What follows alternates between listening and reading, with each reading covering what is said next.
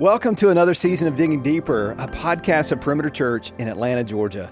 I'm Senior Pastor Jeff Norris here with my co-host Laura Story Elvington, and we're excited to be back in your earbuds and your streaming platforms. But we're changing things up just a little bit for this short 4-week mini-series that we're calling Unshakable. We're going to be sitting down with 4 different guests as they share their stories of how walking through a shaky season of life has further revealed the unshakable character of God. And we pray that you'll both find hope and encouragement in these testimonies as you're drawn back to the truth of God's unshakable character in whatever season of life you may be walking through. So let's dig in. Well, as always, we're thrilled you've joined us, and we are thrilled for this episode to have the Francoeurs with us, Jeff and Catie Francoeur, which for many of you guys, either watching or listening, you probably, especially in the Atlanta area, recognize that name, Jeff Francoeur, and his wife, Catie. Of course, I'm always joined by the great co-host that she is, Laura Story Elvington. This is going to be a great episode as we continue in this second episode of the series we're doing right now called Unshakable. And as you just heard in the opener, we're really wanting to dive into stories where all of us, every single person, has something that we've experienced, and maybe we're too young for this to have happened yet, but you will. It will happen. Mm-hmm. Meaning, at some point, you will feel shaken by life, circumstantially, emotionally, spiritually, whatever, to where we read in Hebrews, and we did a series on this recently in the last year, of the unshakable kingdom of God. And we believe that, and we know that his kingdom is unshakable, but yet life can feel very shakeable. Mm-hmm. And so how do we experience the unshakable reality of the kingdom in the midst of the shaken reality of life? And so we want to talk to you guys about that, because there's probably a temptation, I would guess, for listeners to think, man, I bet Jeff Francoeur's life and his family life has never been shaken. Everything's gone well for that guy. Sports star, broadcaster, everything he touches turns to gold. All that, that's the temptation, right?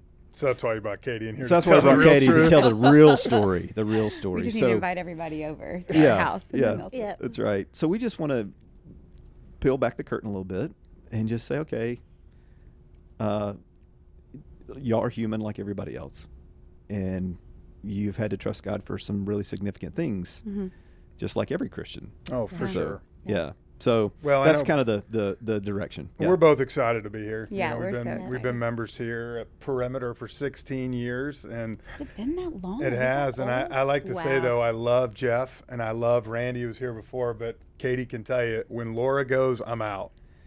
When she leaves, if she leaves the church, I'm out. That's ridiculous. Laura is his favorite person. Oh, whatever. Listen, he's not lying. He will ask me from time to time, if you haven't been on stage leading worship for maybe a 3 or 4 week period. He'll text me, "Where's Laura?" Well, so all our kids. So who's that guy you had up there? He was not good. It's kind of awkward. Our kids were in preschool together.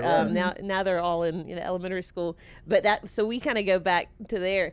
But I do think it's kind of funny that you are his pastor, and he's shared and confided in you, and you bring him on your podcast and ask him. Right. The intimate questions. You're going to tell the world what you told me. Yeah. Shoot, I don't know about that. Yeah. So I want to know, how did you guys meet? Hold on. Real quick, before we go there. Oh, gracious. You told a story before we started recording that I want you to tell because it was so great. Do you remember when our girls were in preschool together, and they would have, the parents would come in and just kind of share with the kids, and I came in and sang Christmas carols with the class, and then you came in the next day or sometime that week, and you had brought all this really cool memorabilia, and one kid raised his hand and said, "Hey, so do you sing?" And you're like, "No." And then another kid raised his hand, "Do you play guitar?" "No." That was the music class in there, and I think I was set up. And he goes out and says, "You made me look like a chump." They didn't care about anything. In fact, if he had started singing, they would have all gone, "Please stop, please stop." That is true. I love to sing more than anything, but I am tone deaf and I'm horrible. He is horrible. Actually, the church I grew up at, when I was 9 years old, they asked me to lip sing during the Christmas prayer. No. Yeah, 9 years old. That's so sad. So we've already shown that not everything you do is it's great. not good. No, just ask our kids. He starts singing in the car, and they're like, "No, Please, Daddy, stop. Yeah. Please. Yeah. All right. So okay, now personal life. We met in the 3rd grade actually at a birthday party. Yeah. Wow. And I like to say she saw my athleticism running and just knew that. No, I just saw the buck teeth, and I just knew. Buck teeth in the nose. Yeah. We had a Nice. love-hate relationship for We a did. We long grew up time. together. We've grown up since 3rd grade, went to school together. We're in the same friend group, but We went to the we're either tight or Yeah, not we at went all. to the 7th grade Valentine's Day dance Oh, that's together. sweet. There's a picture that's actually. The ugliest thing you've Oh ever my seen. gosh. It is so We're wearing some ugly. hideous clothes. Can we put that in the show notes? You We're gonna need that. absolutely. We need a copy of that. y'all, You it's should. So bad. It's bad. And then we kind of, the usual. She got freshman year, dated an older guy when I wanted to date, so I resented her for a while. And then we finally started dating our senior year. In high of school. High school, In yeah. high school, yeah. Yeah, at Parkview. Yep. Yeah. And then, just to continue the story a little bit, Catie, you went to Georgia, I went to Georgia. while Jeff went straight to professional baseball, right? All over the Southeast and the minor leagues. Yeah. Yeah. Yeah. First time I ever flew to see him, it was in Danville, Virginia, and we ate at a gas station. Nice. It's like, Wow. this is some high Sheetz living gas right here. station, though, if you ever around that's a there, good it's gas station. It actually is unbelievable really good. gas Have you been there? station. Sheetz gas station? Yeah. Oh, they have Yeah. made-to-order Great subs that It's are the really best you'll upscale ever gas have. station. Is it? Yeah, Very- it's not Very your, upscale. If you're gonna take someone for a date, like to a gas station, Go it's- there. it's Are we not gonna talking? be- Are we talking Buc-ee's type thing, or No. Not no. as big. No, not Yeah. that big. But it's got made-to-order, so it's good. Okay. I eat okay. there every day. So I knew Catie when I was on staff with Crew at the University of Georgia. Catie was a student there and involved with our ministry. And of course, people were learning, or if you were from the Atlanta area, you were familiar with Jeff's sports career in football and in baseball. And so there was always a little bit of a, I don't know if you knew this, Catie, but a little bit of a buzz of like, oh, the girl that Jeff Francoeur dates is involved with Crew at Georgia. And but anyway, And then we broke up, and then it didn't matter after that. and Like, we no, broke I up was just for- about to say, Just kidding. I was just about to say that way more important than who you dated, I got to know you then and thought you were in and of yourself really awesome. Thanks, And Jeff. and it was a joy to have you involved in our Thank you. I loved that. in our ministry in those years, which was like what, like I don't wanna 04-ish, say it. 05, somewhere in I there. don't know. Oh, 03, I don't want to 04. admit it. Something like Yeah, that. yeah. Yeah. Which, can y'all believe that's almost 20 years ago? I know. It's crazy. All right, so then you dated how long, and then We broke up when for was about marriage? a year We in did. I was an idiot, college. and that's a whole nother story. No, but it we was won't. good. And then then we got back together, got engaged. We got married in 2007. Yeah, So married in 07. How many kids now? 4. 4 kiddos. That's great. Yeah. 10, 8, The 5, and 3. 4-kid club. Yep. Yeah. That's right. That's all of us, right? Yeah. Yeah. Yeah. So, okay. 4 kids. Part of the story that I think you guys are going to share a little bit about of just when did you feel, when has been a time in your life and marriage when you were like, man, that really shook us to the core. And I think it has to do with becoming parents and trying to become parents, right? Yeah, I would say we had probably a good 2.5 year period where just a lot of different stuff happened. And from us trying to have kids to my baseball life going straight down and just trying to balance that. And, as you like to talk about, believe in a lie, believe in what Satan's telling you, but trying to fight against that. And I think, for us, we tried to get pregnant for a while. We had a, go ahead. We actually got pregnant accidentally right when he was traded to the Mets from the Braves. Yeah. That pregnancy did not continue. But then we just made a vow to let's just enjoy life, for a while. And then you signed with the Kansas City Royals, I could right? sign with the Royals in 11, and we started trying, I think, that year, and we got pregnant around Christmas of that year. A little bit earlier. A little bit earlier, yeah. But we went to Arizona. So spring training for the Royals was out in Arizona, and she had an appointment one day, I think like around noon or something. But I went to the field. We had a game every day at 1:00. And I didn't think anything of it.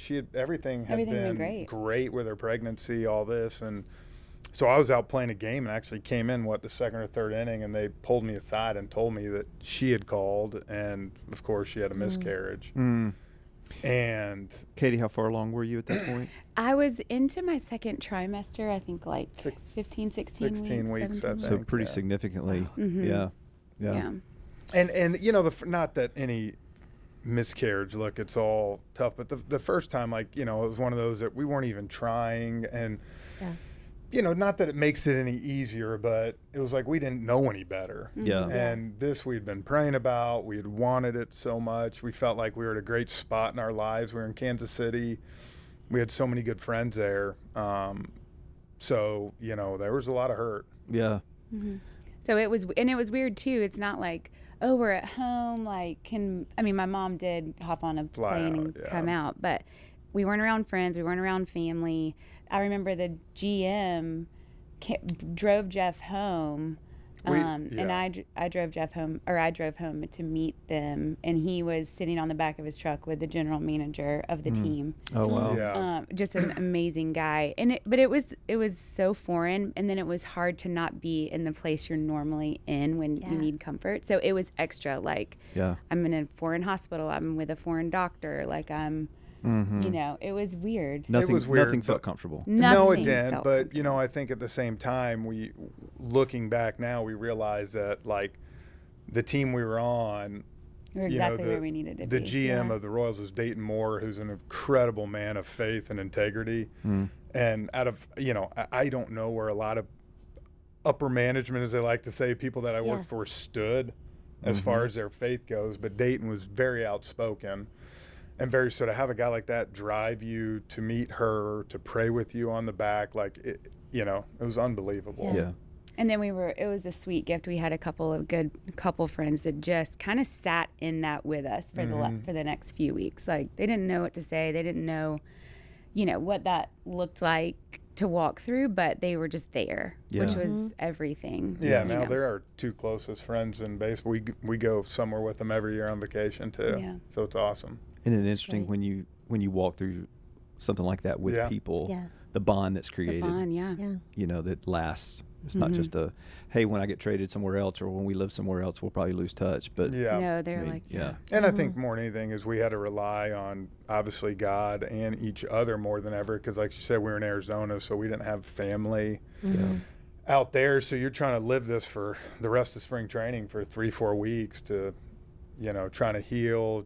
Obviously, at the same time, you're trying to play baseball, get ready for so.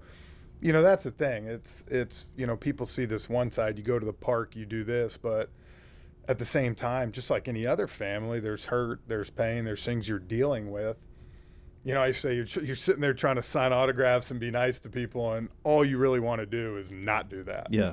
Go home. You know, go home and get out of there. And fans rarely, if ever, think about no, they don't. The humanity of the player, and what might be Mm-hmm. happening on the home front. Yep. That, you know, I mean, fans aren't going to think about that, right? That's such a hard thing to walk through on such a public stage. Yeah. Mm-hmm. So what did that look like? How did you balance, you know, like you were saying, pushing through and doing the next thing, but still finding that time to grieve? I think it was a process to learn to grieve. Yeah. You know, like you just know it. There's no book. There's no anything. Like you just, I mean, yes, like you turn to things like prayer and scripture and each other. But there's no, especially in infertility, I don't feel like there's a lot of guidance with grief, because the grief looks different than any other kind of grief. It's a grief you didn't get to touch and feel and see. You're just walking through something that feels very foreign.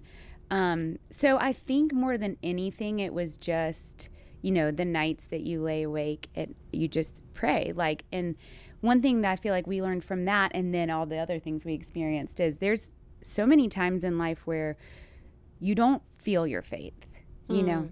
You don't feel like, oh gosh, Lord, I just really believe that you're doing this for good. It doesn't feel like that at all. In fact, it feels the opposite. Like, why are you doing this? What did I do? But choosing to say, I feel one way, but I believe another.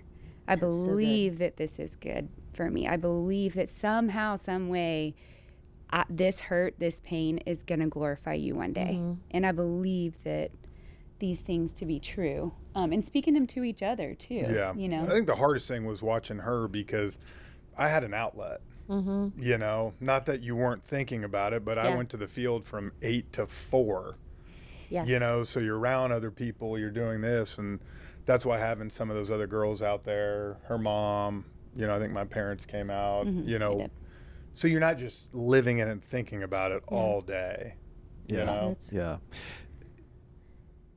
Continue the story a little bit, because I know that wasn't necessarily the end of. No. I mean, the next year and even longer, some more challenges came. Well, so it was ironic that we had gotten pregnant so quickly, because in the next year it took a really long time to conceive again. And so it was kind of that I always felt like we were in waiting, like we were always waiting for something. But then we did conceive, and we were pregnant with our first, Emma Kate, and this was in 2000. She was born in 2013. So Jeff had been doing wonderfully with the Royals. Great season. Up until that point. And then I conceived. Wasn't that the World Series year? Was that when you went to the World Series? No. Okay. I that won was the the World year Series in before. 2010 Okay. with the Rangers.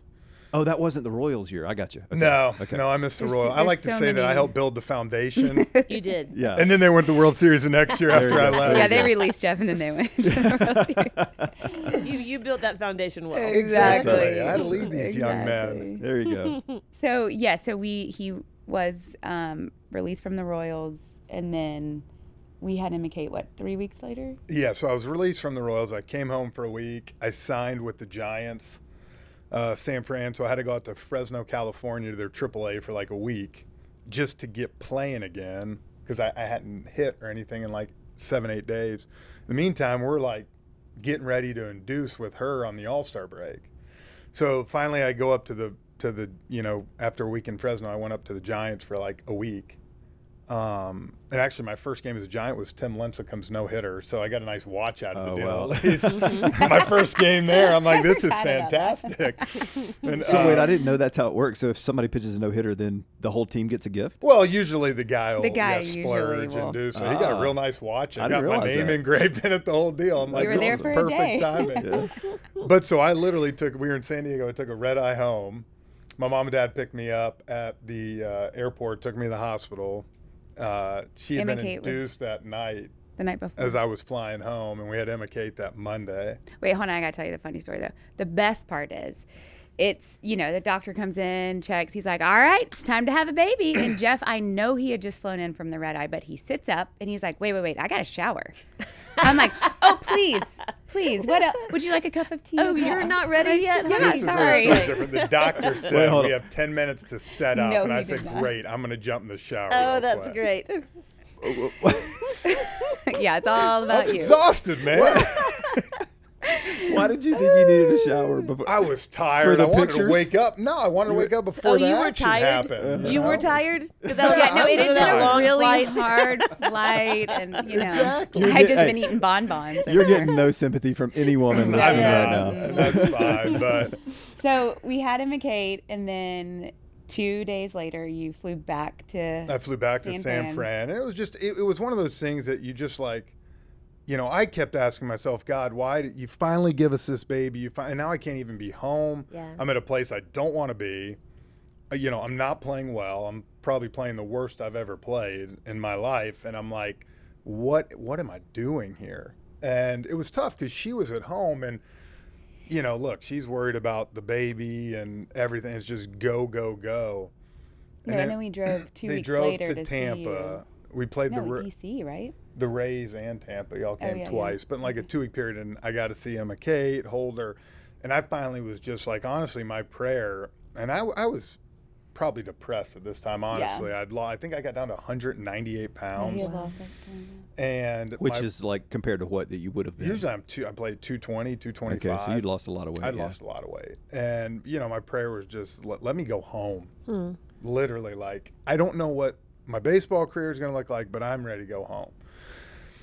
And God answered my prayer.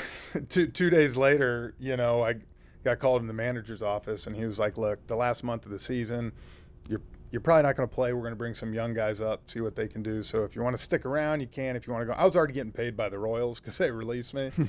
So it's kind of a good deal. I got to go home, and I got paid a bunch of money for a month to just hang out with her and our baby. Yeah. But it was so nice to be home. And that's what I needed at that moment. But he also knew if he came home that the next year would not turn out like he would not get a big league contract. Yeah. That's just kind of the way baseball you mentioned worked. Before we started recording, we were talking a little bit about this.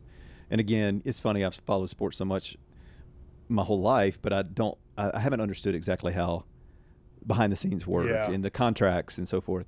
And you mentioned something that I wasn't aware of. So if you get released like that, pretty much, then you have to start the next year in minor leagues. You don't have to, but for the most part, like there was a month left in the season, even after San Fran, and Toronto had called my agent and wanted me to come play, and I just was like, I'm done. I'm done for the year. We were going to the beach. And for a minute, you considered being done for good. Yeah, but he was like, well, you're probably going to have to sign a minor league contract next year, which means you go to spring training to try to make a team. You don't know if you're going to make it or not. And I just, at that point, like I said, I was like, great. Yeah.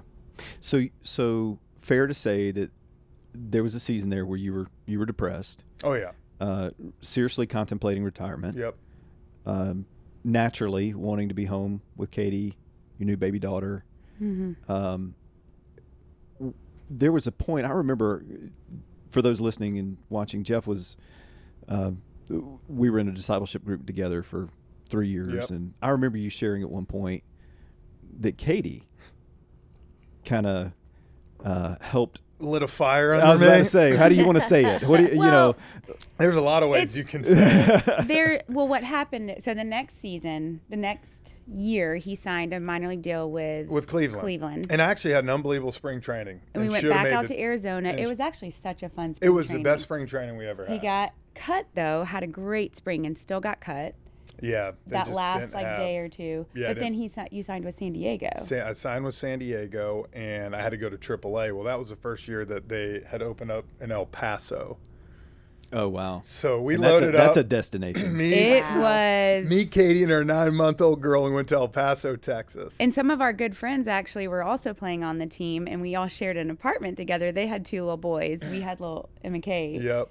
And we would go to Target for fun every day because there was Juarez you could go to. I mean, literally, you drive home every day and you look into Juarez, Mexico, which is the most dangerous city in America.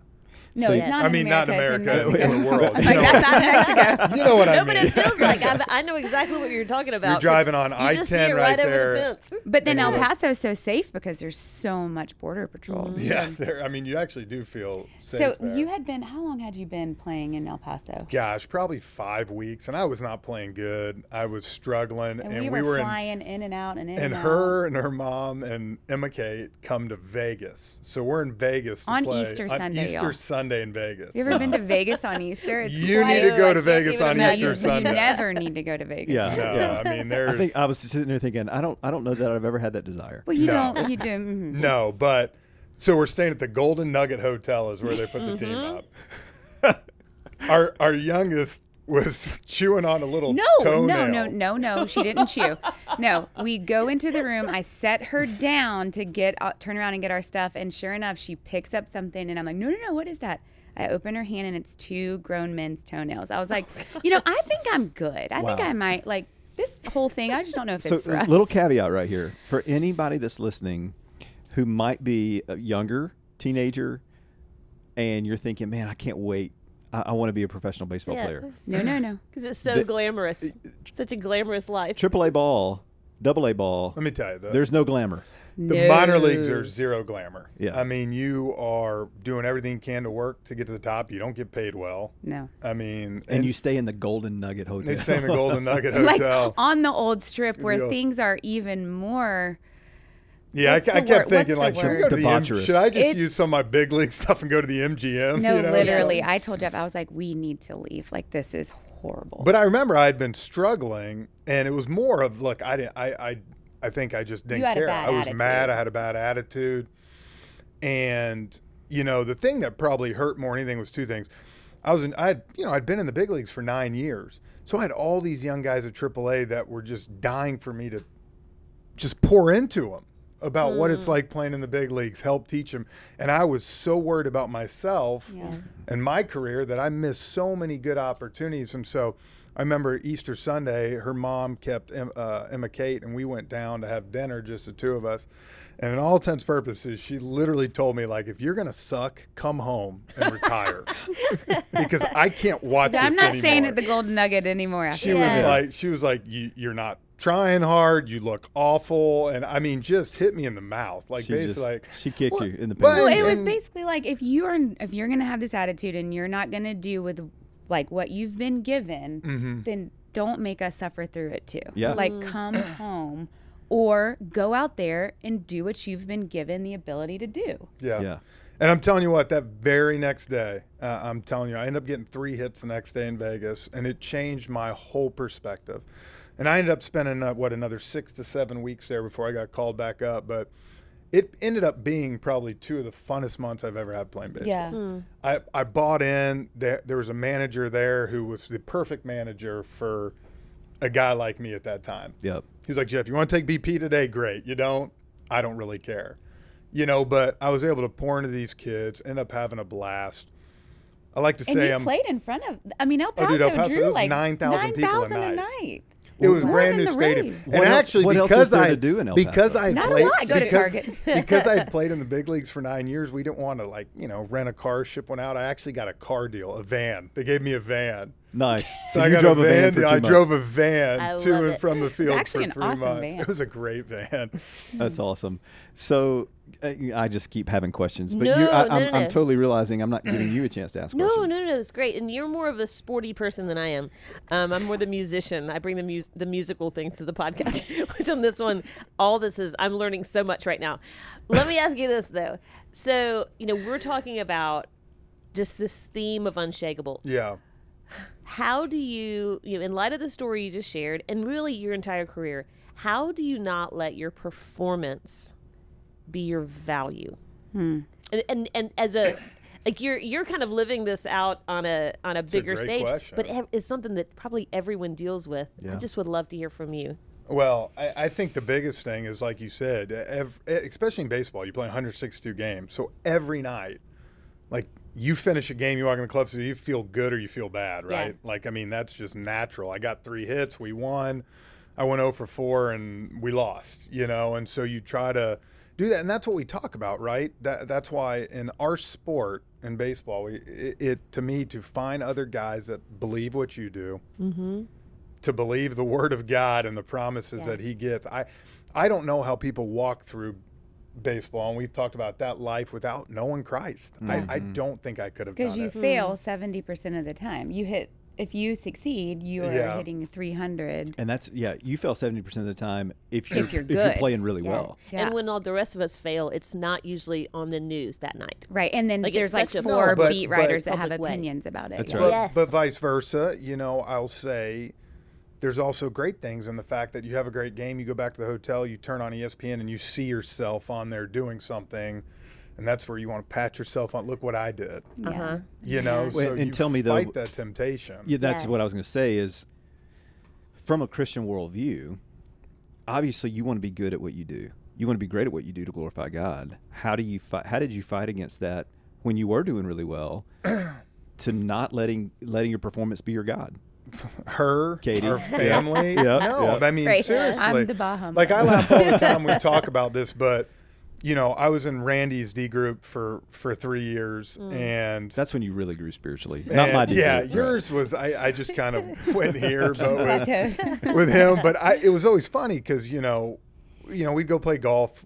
Well, he plays all the time. I don't get to play as much as Pastor does. Oh, but my when son. Randy was going, but I remember, we talked about this the other day. I always had my best year in baseball right after I signed a contract, which is not what you want. You're supposed to have your best year. You want your last best on year yeah. going into your contract Right. year, right? Where you can Yep. get the big deal and get this. And I never did that. But I always laugh because Randy would tell me all the time, my prayer for you and Katie is give me neither rags nor riches. Yep. And I think it's so true. She knows my personality. Like, if you gave me $100 million, there's no doubt I'd have a jet Jeff would tomorrow. have a plane where he comes to pick everybody up every day, like I- the school I- bus. now Yeah. I would be generous. You can fly on my plane whenever you want, but I know I'd have a plane. We don't need a plane. And like, so my point to that is I think I've had the right people around me to try to keep me level-headed, to try to keep me where you need to. I give your parents a lot of credit too. Yeah. His dad has treated Jeff the same from youth all the way through now. Like, it doesn't matter what his statistics were, anything. And he calls you to the floor. Like, he calls you on things if you need it. But he has treated Jeff like this. Like, you are who you are, not because of what you do. And he has always instilled that in you, and your mom too. But your dad's more like hard-nosed. So let me put it in the framework of even, again, the thread we're pulling throughout this podcast is part of how God designs things is he leads us through very shakeable circumstances, things that shake us to our core, things that bring us to our knees, things that lead us into depression, all these things. But in it, he puts around us people that can be unshakable for us, that can help us be not so shaken. Right. And he gives us spouses that help us pull out of the ditch. He gives us parents who keep us humble, you know. And ultimately all of it's pointing us to the reality of, okay, even those people that he graciously gives us that help us not be so shaken in the moment and pull out of the rut that we're in.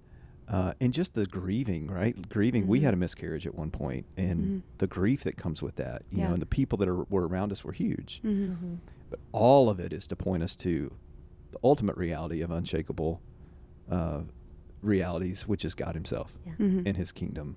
Because at some point people are going to let us down, but he's never going to let us down. Yeah, that's right. And